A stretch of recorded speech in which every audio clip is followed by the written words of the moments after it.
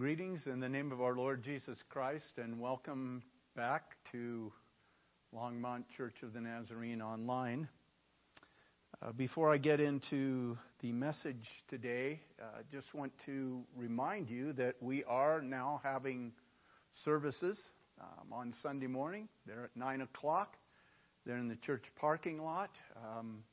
We encourage you, if you want to come and join us for that, to bring a lawn chair, a water bottle, an umbrella, and anything else you think you might need to stay comfortable during that time together. We've been doing that for a few weeks now. It's worked pretty well, and we would encourage you, if you're so inclined or feel safe in doing so, to come and join us for that time of worship together. Today I'm going to be completing a sermon I actually began 2 weeks ago entitled Powerful Prayer for Others. It's from Colossians chapter 1, verses 9 through 14, if you have your Bibles and want to look up that passage. But before I begin the message today, I want to take just a moment for prayer. Father, we come to you with grateful hearts. We're so glad that you are mindful of us, that you love us, that you extend grace and mercy to us, that you're patient with us, you're kind, you meet every need of our lives. We thank you for the blood of Jesus and the power of the resurrection. We thank you for the church. We thank you for the Scripture. And Father, the Scripture is not just this thing on printed pages, but it's alive, it's active. The Word says it's sharper than a double-edged sword. It cuts to the very core issues of our lives. It tells us who you are. It tells us how we should live to please you.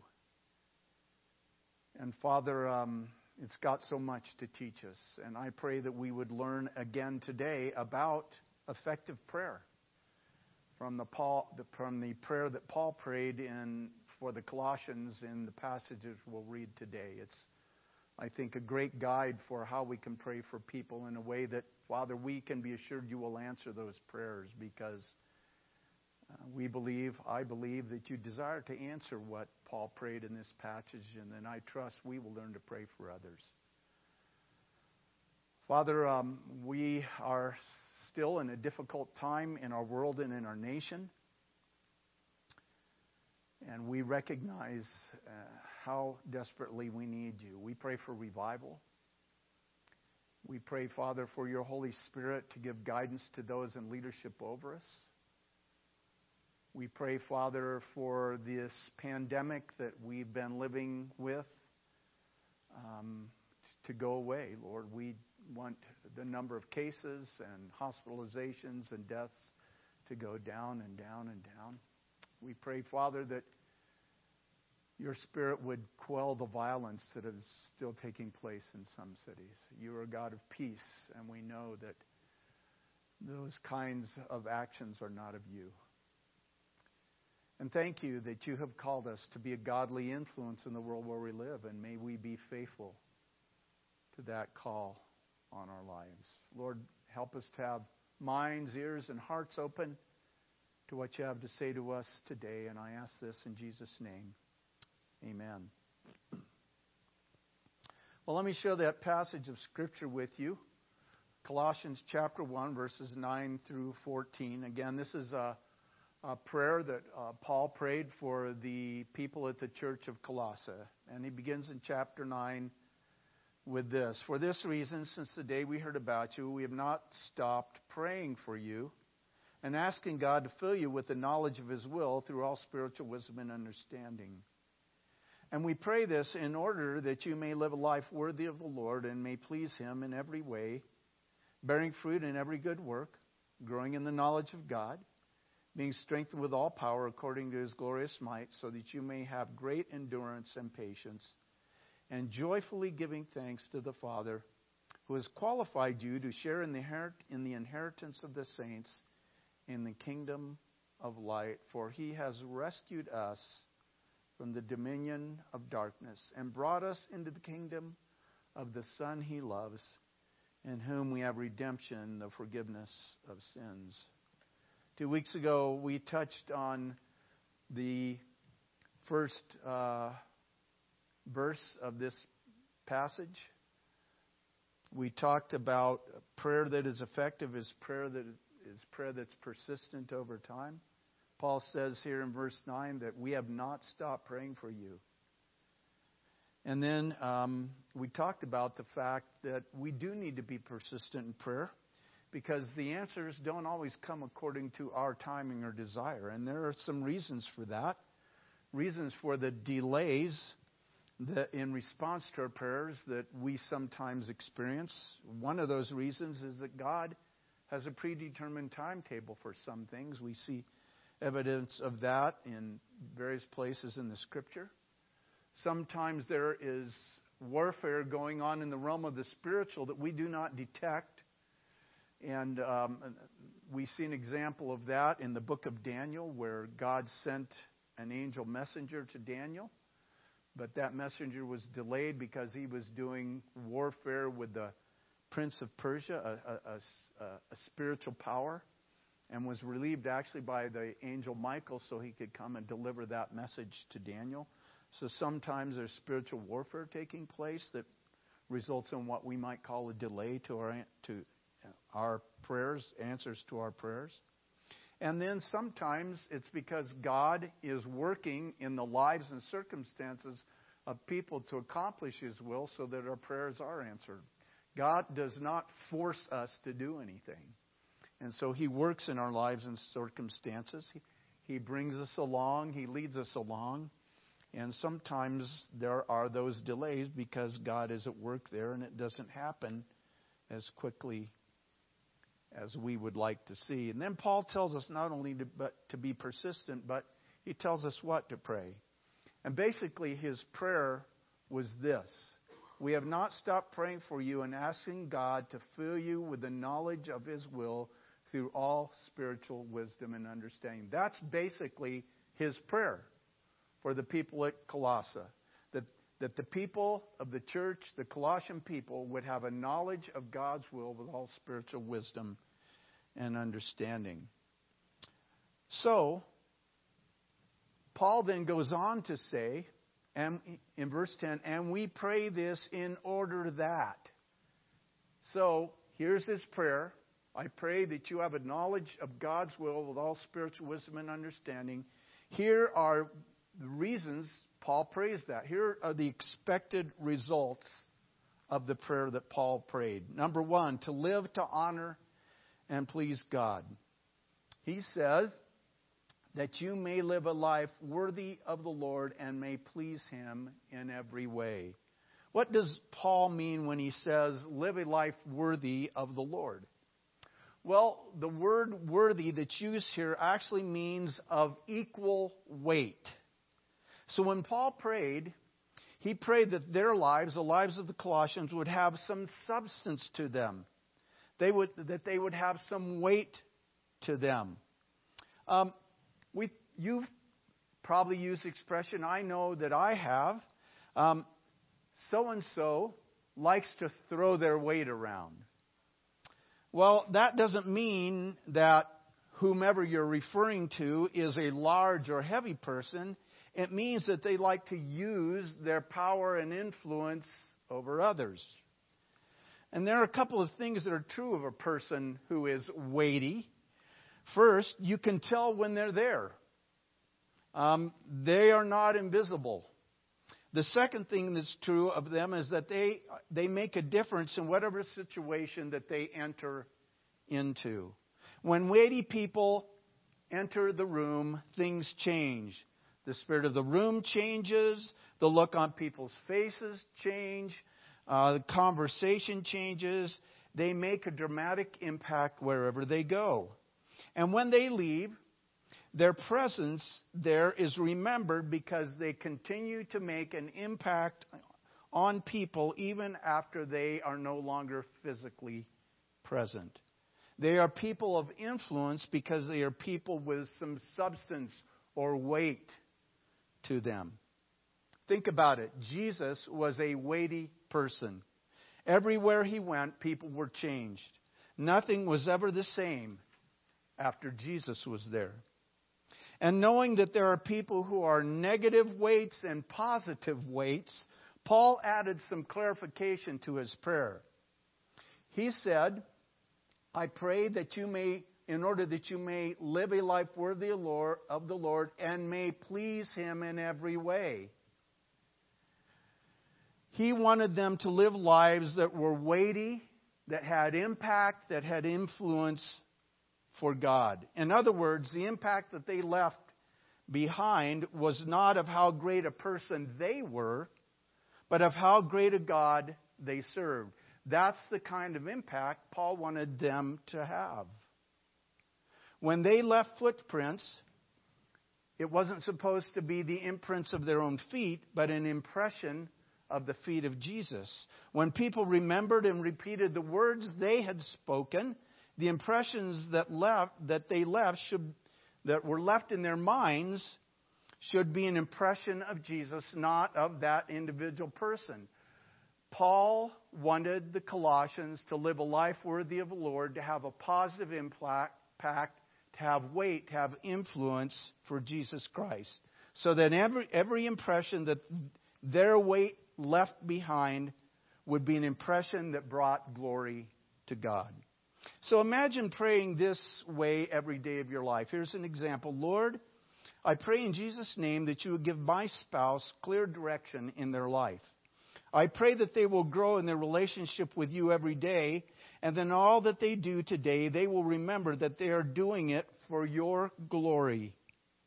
And I pray that wherever they go, that they will make an undeniable impact for your kingdom in the lives of other people. What do you think would happen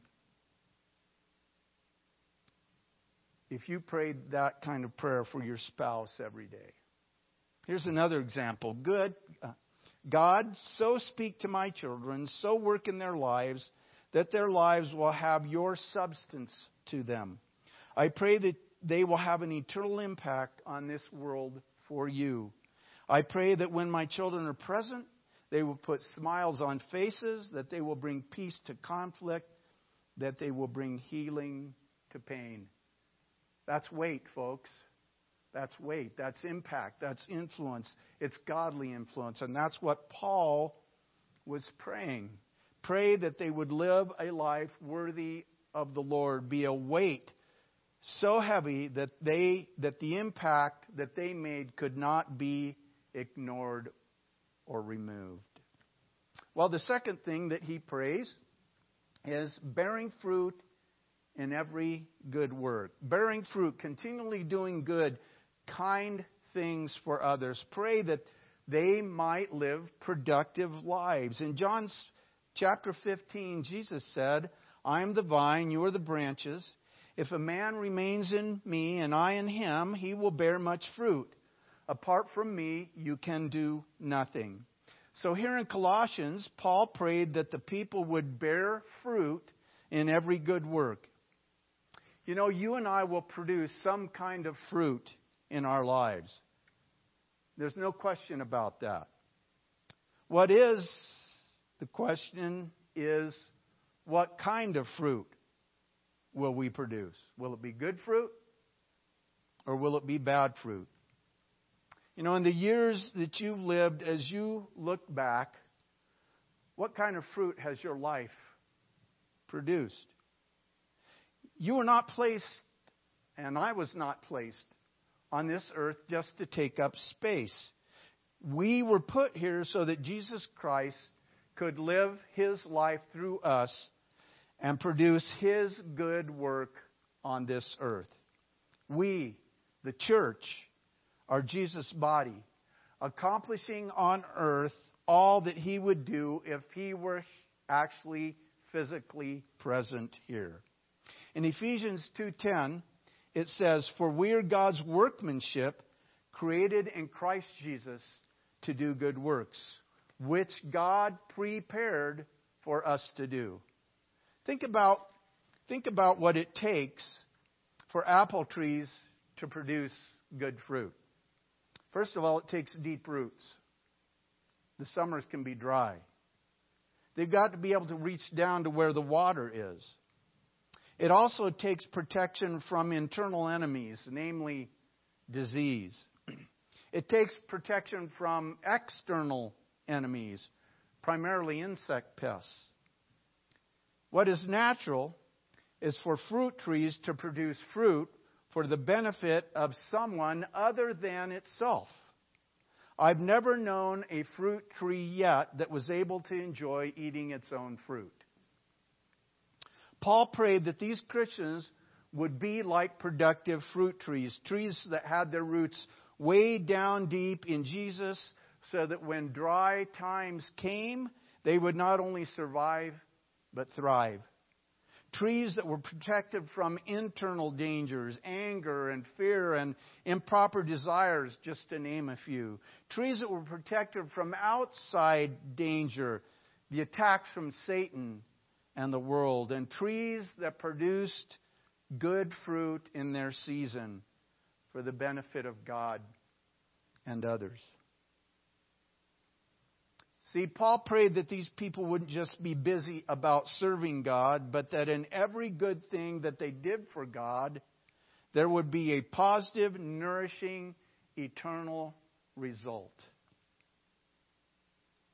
How would you like it if someone was constantly praying for you that in everything good thing that you attempted for God, there would be a positive, visible result that came out of that? One of the chores that I enjoy doing around the house is mowing the lawn. And I don't enjoy it because it makes me sweat and because it's hard work. I enjoy it because after you get done, you can look back and see that your work has actually made a difference. And I kind of like, I'm one of those people that I just don't go around the lawn. I kind of cut it in an angle so you can, it leaves these nice little patterns. And so when I'm done, I want to be able to stand back and look at the result of my work.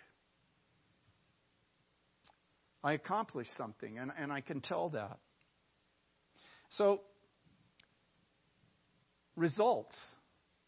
Let's pray that the fruit we produce will result in changed lives and in the growth of the kingdom. Jesus said, I chose you and appointed you to go and bear fruit, fruit that will remain. John Maxwell, in his book Partners in Prayer, said this: the greatest fruit that a person's life can bear has lasting value. Usually that means actions with eternal consequences, such as salvation for unbelievers and Spirit-empowered ministry to other members of the body of Christ. So when you pray for others, pray that they would be productive and that they would choose to bear fruit that is eternal. And then the next thing that Paul prayed for, he said, so he's prayed that they would live a life worthy of the Lord and live in a way that would please Him, bearing fruit in every good work and growing in the knowledge of God. Grow in the knowledge of God. The knowledge that he's speaking of here is the knowledge that comes from life and study, a knowledge that enhances an accurate comprehension of God. Paul knew that everything hinges on the health and vitality of our relationship with our God, with our Creator. What rain and sunshine are to the nurture of plants, the knowledge of God is to the growth and nurturing of our spiritual lives. A genuine knowledge of Christ reveals itself in transformed character. We call that Christ-likeness. Ephesians 4:1, Paul writes, as a prisoner for the Lord, then, I urge you to live a life worthy of the calling you have received. And then in 1 Thessalonians 2:12, he says, for you know that we dealt with each of you as a father deals with his own children, encouraging, comforting, and urging you to live lives worthy of God who calls you into His kingdom and glory. So Paul prays that they will grow in their personal knowledge of God. And I believe that the greatest desire of every person's life ultimately should be to know God. And the greatest desire or aspiration for each day should be that we know God a little better. I'm not talking about knowing facts about God or even knowing the events of the Bible from cover to cover. You can know all about a person without ever having met that person. Remember reading a biography as an assignment in school? Maybe you chose to do a report on Abraham Lincoln or Babe Ruth or Charles Lindbergh. And you read that book and you get all kinds of facts about that person's life, but you never really have the chance to actually get to meet and know that person. You never actually had a relationship with them. What Paul was talking about was having a relationship with God that gets a little bit deeper, a little bit stronger, and a little bit more intimate as we grow in our knowledge and comprehension of who He is. And that's supposed to be an ongoing daily process. The thought of having a relationship with God is totally foreign to some people's way of thinking. Do you know that the opportunity to have a relationship with God is one of the great things that sets us apart from all other religions? People of other faiths may know about their God, but they don't have the option of getting to know their God personally. And even for some Christians, they think of God as, being out there somewhere. He's the creator of the universe, but He's too far above me for me to get to know Him.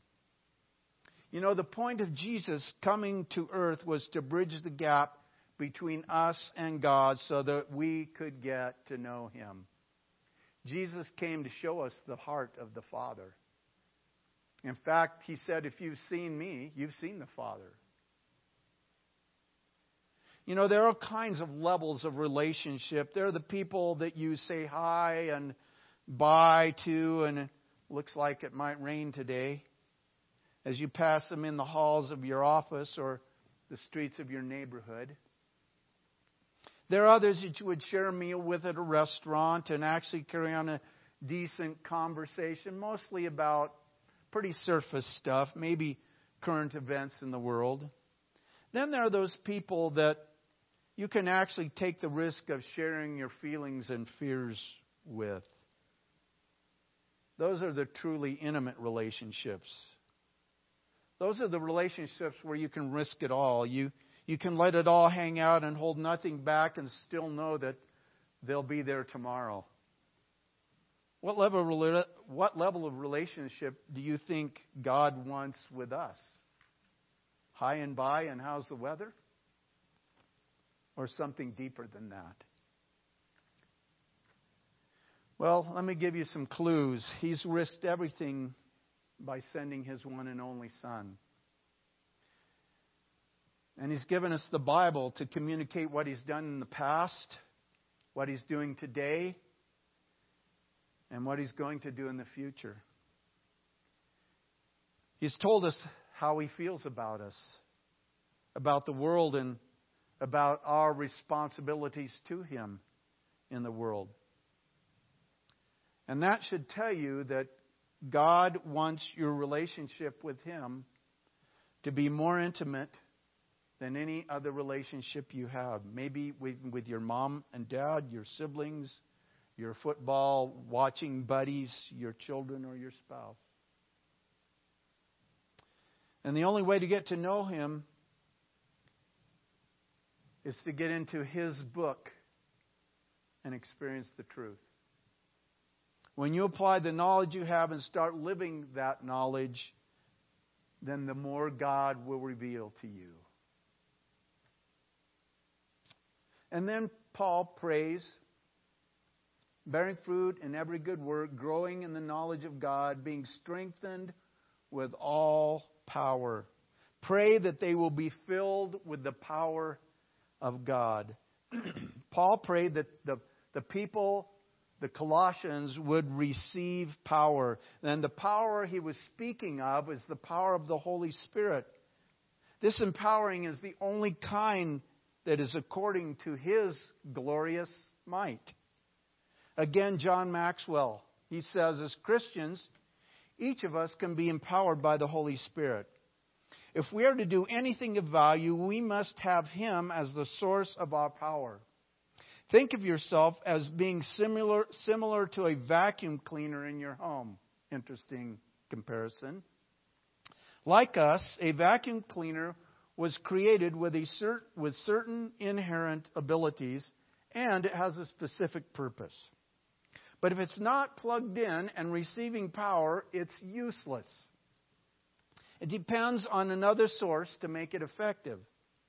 If you pull the plug, it's worthless. We're like that.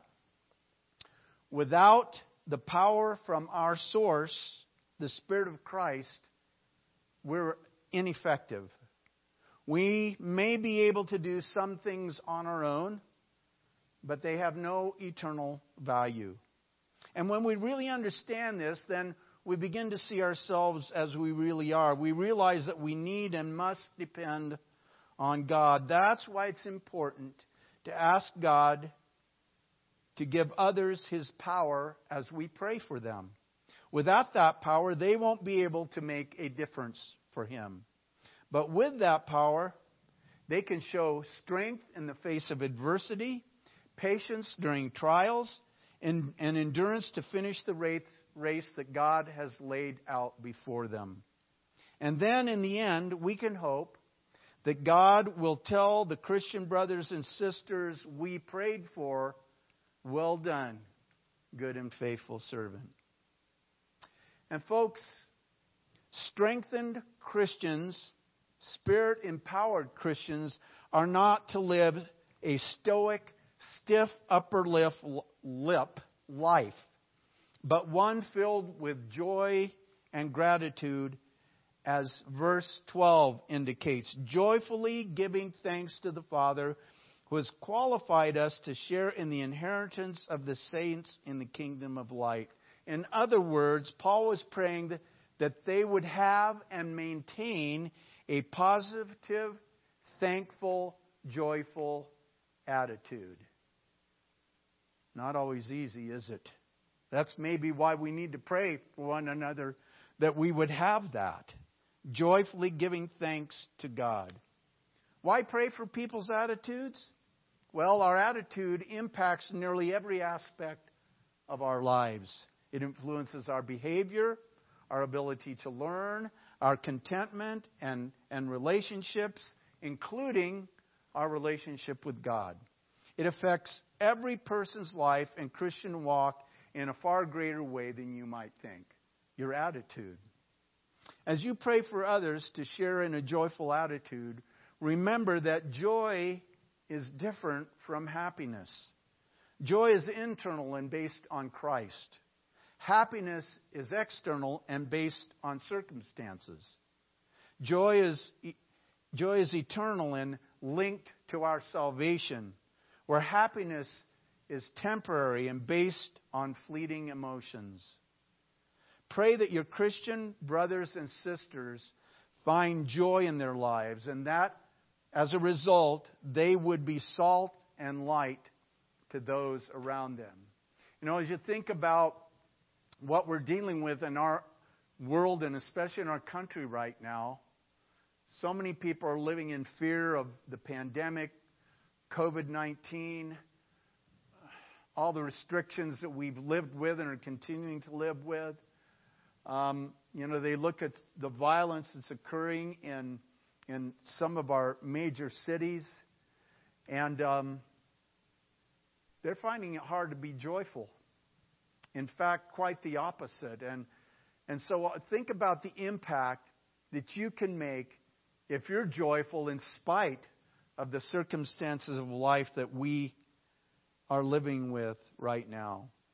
And as you spend an increasing amount of time praying for others, you will find that your attitude toward people improves. It becomes more positive and compassionate. And your prayer focus will also mature. You'll find that where you once focused on receiving, your Your focus now has shifted to being a blessing. As Jesus said, it is more blessed to give than to receive. Where you once were concerned with your own personal hurts and injuries, your focus now has changed to having a healing effect in other people's lives. Where you once worried about your own problems, your focus now is on God's grace and power to overcome and conquer those problems. You'll find that as your prayer changes others, it also changes you. Joyfully giving thanks to God the Father. Why? Why do we give thanks? Well, Paul gives some very clear reasons here, and they're incredible. They're powerful, and they make all the difference in our lives. Number one, he says, because you give thanks because you share in the inheritance of the saints. The Bible tells us that we are heirs and co-heirs with Jesus Christ. Just think of all that Jesus Christ is heir to, and we share in that. Wow, that's a reason, Paul said, to give thanks. He also said that we have been rescued from darkness and brought into the kingdom of Jesus. The kingdom of darkness to the kingdom of light. Wow. Can you imagine? You know, we live in a dark world, and a lot of people are lost in that darkness. And Paul said, you can give thanks because you've been rescued from that and brought into the kingdom of the light of Jesus Christ. And then here's kind of the icing on the cake. And he says, you can be thankful because you have redemption, the forgiveness of sins. You've been freed from the power of sin in your life. It does not have dominion over you anymore. You don't have to bear the guilt of that. Jesus took that upon himself when he suffered and died and shed his blood on the cross.